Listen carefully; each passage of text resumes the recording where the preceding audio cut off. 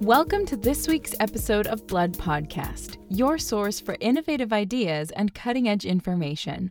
This episode explores 4 compelling topics, which include hemophagocytic lymphohistiocytosis, a severe and potentially fatal systemic inflammatory syndrome, CAR T-cell therapy in follicular lymphomas, sickle cell anemia and sickle trait in thrombosis, and mutated calreticulin in myeloproliferative disorders. We begin with hemophagocytic lymphohistiocytosis, HLH. Albertuni et al. Have demonstrated the pleiotropic immunomodulatory effects by which the Janus kinase inhibitor ruxolitinib ameliorates hypercytokinemia and organ injury in murine models of both primary and secondary HLH. This groundbreaking demonstration of both gamma interferon-dependent and gamma interferon-independent effects has provided compelling preclinical data supporting the potential superiority of ruxolitinib when compared with gamma interferon inhibition alone, and identified the previously under-recognized role of neutrophil cytotoxicity in the pathobiology of HLH-induced multi-organ dysfunction. HLH is a hyperinflammatory disorder characterized by massive immune cell activation, leading to severe multi-organ injury that culminates in mortality in up to 50% of affected children and adults. Immune cell activation can be triggered by infection, malignancy, or autoimmunity, and is propagated by primary or acquired defects in T-cell and natural killer cell cytotoxicity that preclude their ability to terminate the immune response. Hypercytokinemia is both the result and driver of immune cell activation. Most patients are treated based on the HLH-94 and 2004 protocols with dexamethasone and etoposide. While effective in a subset of patients, systemic toxicities are significant. The hypercytokinemia of HLH has become an attractive alternative therapeutic target. Albertuni et al. Addressed the potential limitation of targeting a single cytokine as well as the possibility of toxicity when inhibiting multiple cytokines by evaluating whether JAK1/2 inhibition to block signaling of multiple cytokines is superior to single cytokine blockade of gamma interferon with a neutralizing antibody. 2 important findings merit discussion. First, the use of JAK1/2 inhibition was clearly superior to gamma interferon inhibition in reducing hypercytokinemia, immune activation, organomegaly, and death in these murine models of HLH. Teleologically, this is perhaps not surprising in that an anti-gamma interferon antibody can serve as a sponge to decrease the amount of damaging cytokine present, while JAK1/2 inhibition is akin to turning off the faucet and blocking the effects of multiple cytokines. Second, Albertuni et al. Identified a critical role of neutrophil-mediated tissue injury in the pathobiology of HLH. This endotype was improved with JAK1/2 inhibition, but not gamma interferon inhibition. Interestingly, the poorer survival of mice treated with gamma interferon inhibition was rescued by the addition of neutrophil-depleting antibodies, but not anti-IL-6 or anti-TNF-alpha antibodies. This supports a role for neutrophil activation in the pathobiology of HLH and highlights the possibilities of similarities between HLH-mediated organ injury and severe organ injury seen in other critical illnesses such as sepsis and acute respiratory distress syndrome. These findings suggest that targeting the myeloid compartment may have therapeutic benefit in HLH. However, the potential benefits of neutrophil inhibition in the acute stages of HLH will need to be balanced with the potential infectious consequences of long-term impairment of neutrophil function. Ultimately, the key to improving outcomes for patients with HLH likely depends on both mitigating immune cell activation and counteracting the mechanisms by which immune cell activation directly propagates fatal organ injury. Future clinical trials are clearly indicated.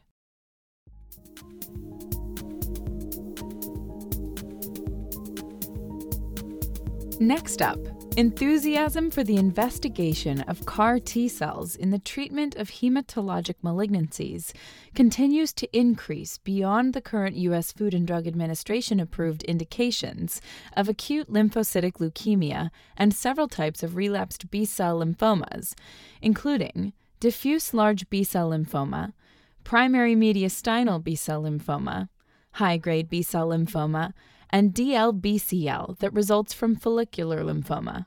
Many studies have been reported and are instructive to compare.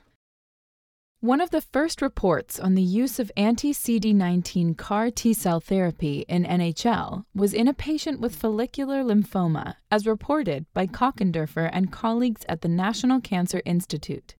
This group subsequently reported on 22 patients with refractory or relapsed NHL, including 2 patients with follicular lymphoma and 4 patients with transformed follicular lymphoma, who were treated with anti-CD19 CAR-modified T-cells. All 6 of the patients with follicular lymphoma or transformed follicular lymphoma responded, including 5 complete remissions, all of which were sustained.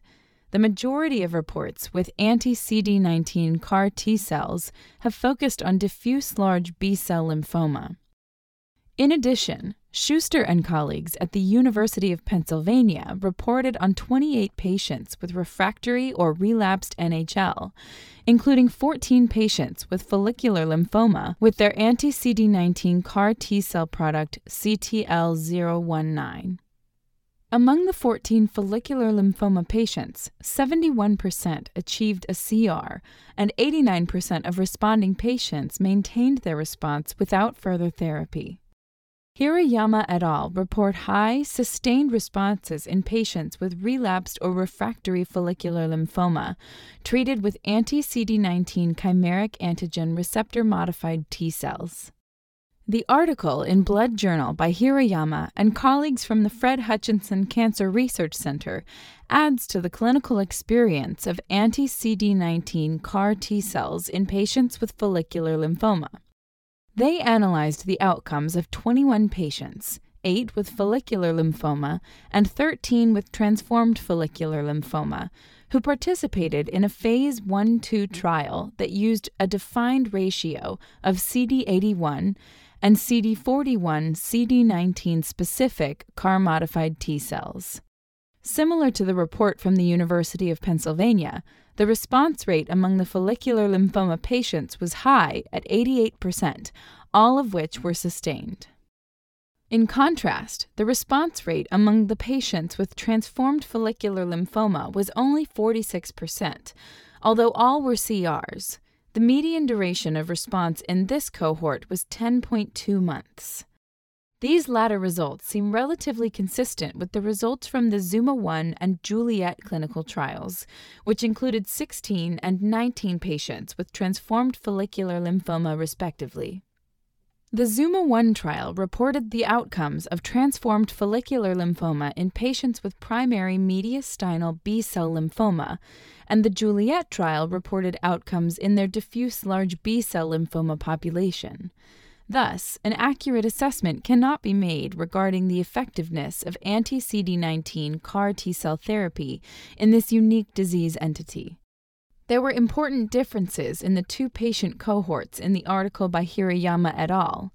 Patients with transformed follicular lymphoma had a higher tumor burden, lactate dehydrogenase, and follicular lymphoma international prognostic index score on average. Another difference was in regard to the intensity of the lymphodepleting chemotherapy that was used before infusion. The majority of patients with follicular lymphoma, 62%, received a regimen that contained approximately double the amount of cyclophosphamide compared with the other 2 regimens that were used. Although there was no difference in CAR T-cell expansion among the 3 lymphodepleting regimens, the intensity could have affected overall response rates. Hirayama et al. Have previously reported that progression-free survival was superior in patients who received higher intensity lymphodepleting chemotherapy, although it was also dependent on achieving a favorable cytokine profile. There were significant differences in the intensity of the lymphodepleting chemotherapy used in the ZUMA-1 and JULIET trials, which might explain the significant differences in overall response rates in the two trials. In fact, 7 patients in the JULIET trial did not receive any lymphodepleting chemotherapy before CAR T-cell infusion. The overall response rate in these patients was only 29%. Strikingly, 57% were observed to have progressive disease as their best response, compared with 23% in the cohort that did receive lymphodepleting chemotherapy. These important observations contribute to the increasing amount of data related to factors that impact the effectiveness and toxicity of anti-CD19 CAR T-cell therapy. Taken together, they will help investigators develop experiments and trials to understand resistance to and enhancement of CAR T-cell therapies.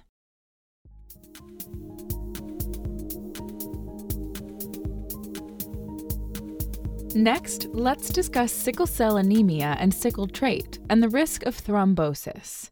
Each type of blood cell has its own independent function in immunity, hemostasis, or oxygen transport, but Faze and colleagues show that nature is far more efficient than that. They confirm the findings of others that venous fibrin clots entrap red cells. This phenomenon is especially prominent in clots involving sickle erythrocytes, consistent with the increased rate of venous thromboembolism observed in patients with sickle cell disease. They show that fibrin interacts with phosphatidylserine exposed on the senescent sickle red cell membrane. The entrapped sickle red cells make the attached fibrin more resistant to fibrinolysis by tissue plasminogen activator, exacerbating the prothrombotic effect. This is an unexpected way that sickle red cells modulate the clotting mechanism. They also contribute to a growing body of evidence that is naive and wrong to believe that leukocytes only fight infection, platelets only provide hemostasis, and erythrocytes only transport oxygen. Many cell types act across traditional functional boundaries. Monocytes express tissue factor that promotes thrombosis. Activated neutrophils can promote blood clot formation during inflammatory states, in large part involving formation of neutrophil extracellular traps, physical networks of DNA extruded from adherent neutrophils. Likewise, platelets play an important inflammatory role in malaria, autoimmune disease, and atherosclerosis. A role for erythrocytes in thrombosis has been proposed in several recent reviews. The products of hemolysis are also strongly implicated in promoting pathological vasoconstriction, endothelial adhesiveness, and platelet activation, especially in sickle cell disease. This interesting story gets even better. The researchers find that blood from sickle cell trait subjects confers TPA resistance intermediate between normal red cells and sickle red cells. This is relevant because several studies have revealed a modest but significantly increased incidence of venous thromboembolism, mainly pulmonary emboli, in the population of sickle cell trait carriers. Up until now, there has been no satisfactory mechanism to explain how sickle cell trait red cells might promote increased thrombotic risk. Although sickle cell trait is not a disease, there is some accumulating evidence it is a risk factor for some health outcomes, including pulmonary emboli. This new mechanistic finding by Faze and colleagues provides more credibility to the epidemiological findings in sickle cell trait. Not only is sickle cell disease a form of inherited thrombophilia, but also sickle cell trait may be a mild risk factor for venous thromboembolism. The implications and incidence of thromboembolism in sickle cell disease are increasingly appreciated, and more investigations are needed to develop best practices in these patients. However, given the high prevalence of sickle cell trait, the population impact could be stunning, even if the relative risk of venous thromboembolism is small. This is certainly an area for future investigation. Many hematologists might long for a simpler past when neutrophils, platelets, and red cells had distinct and separable functions. The reality is that the complexity of biological systems emerges when scientists develop more sophisticated and open-minded experimental approaches. There is abundant crosstalk and cooperation between the different types of blood cells in the circulation.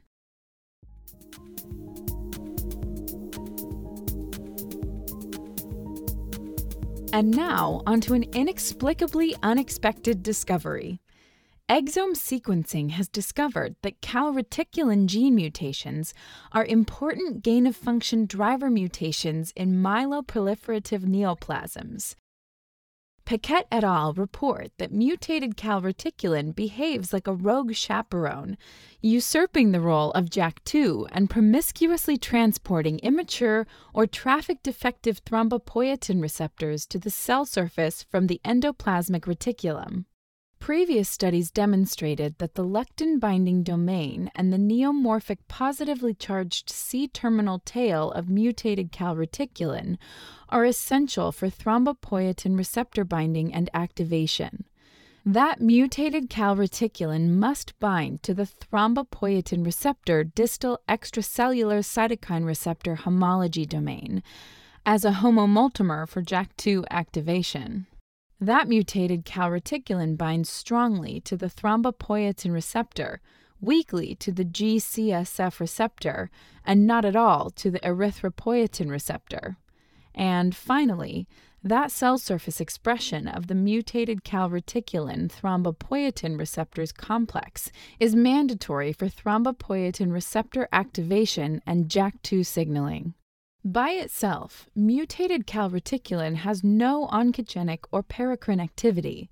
Paquette et al. Now demonstrate that the thrombopoietin receptor contains a hydrophobic patch in its distal cytokine receptor homology domain, which is essential for mutated calreticulin binding and is absent in the erythropoietin receptor, explaining the lack of erythropoietin receptor activation by the mutant protein. They also demonstrate that mutant calreticulin can transport incompletely glycosylated wild-type thrombopoietin receptor from the ER through the Golgi apparatus to the cell surface, as well as rescue from ER retention the thrombopoietin receptor MPL-R102P, which causes congenital amegakaryocytic thrombocytopenia, as well as other ER traffic-defective thrombopoietin receptors. Importantly, wild-type thrombopoietin receptor bound to mutated calreticulin could still respond to thrombopoietin, the plasma level of which is elevated in the MPN, whereas the thrombopoietin receptor's MPL-R102P, once rescued, could respond to a thrombopoietin mimetic. The report by Paquette and colleagues suggests first that attention currently focused on inhibiting the ER chaperone function of JAK2V617F might be profitably engaged on inhibiting the chaperone function of mutated calreticulin. Second, the observation that the thrombopoietin receptor MPLR102P, when expressed at the cell surface, can be stimulated by a TPO mimetic implies that, in the future, calreticulin gene editing might be a useful strategy for correcting congenital amegakaryocytic thrombocytopenia. Finally, the expression of a neoantigen, mutated calreticulin, on the surface of MPN-HSCs provides a rationale for immunotherapy in calreticulin mutation-positive MPN patients. Thank you for listening. For more detailed articles and commentaries on which this podcast is based, please go to www.bloodjournal.org. Be sure to join us next week for another episode of Blood Podcast.